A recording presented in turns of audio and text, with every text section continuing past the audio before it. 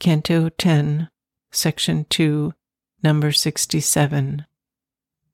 In those bright realms, our mind's first forward steps, ignorant of all, but eager to know all, its curious, slow inquiry there begins.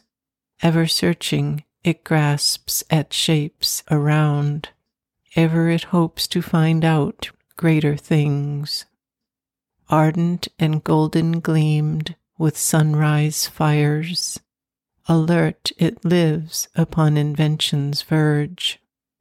Yet all it does is on an infant scale, as if the cosmos were a nursery game, mind, life, the playthings of a Titan's babe. As one it works who builds a mimic fort, miraculously stable for a while, made of the sands upon a bank of time, mid an occult eternity's shoreless sea. A small keen instrument the great prescience chose, in arduous pastime passionately pursues. To teach the ignorance is her difficult charge. Her thought starts from an original nescient void, and what she teaches she herself must learn, arousing knowledge from its sleepy lair. For knowledge comes not to us as a guest, called into our chamber from the outer world, a friend and inmate of our secret self. It hid behind our minds and fell asleep, and slowly wakes beneath the glows of life. The mighty demon lies unshaped within. To evoke, to give it form, is nature's task. All was a chaos of the true and false.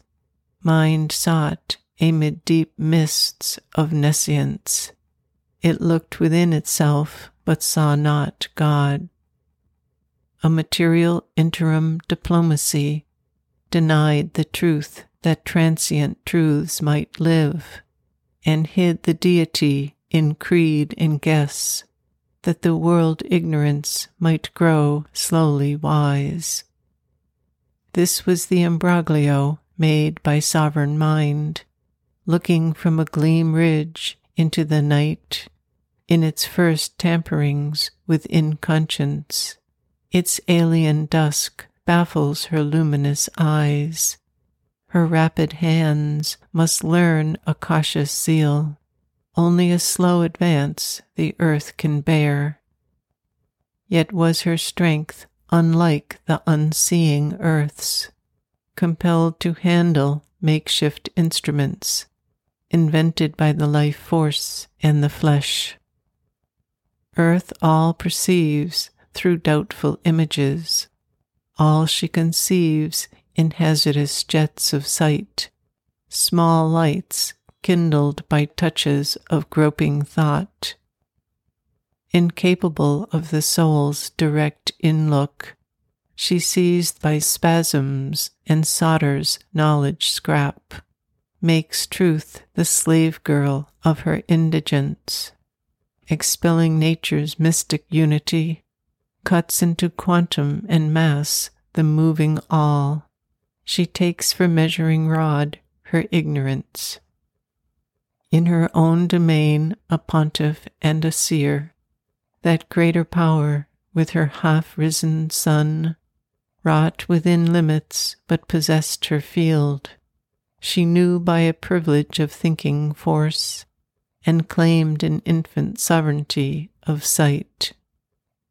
In her eyes, however darkly fringed, was lit the archangel's gaze, who knows, inspired his acts and shapes a world in its far-seeing flame.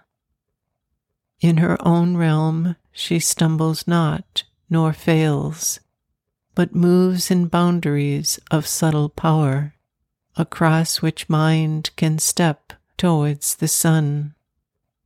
A candidate for a higher suzerainty, a passage she cut through from night to light, and searched for an ungrasped omniscience.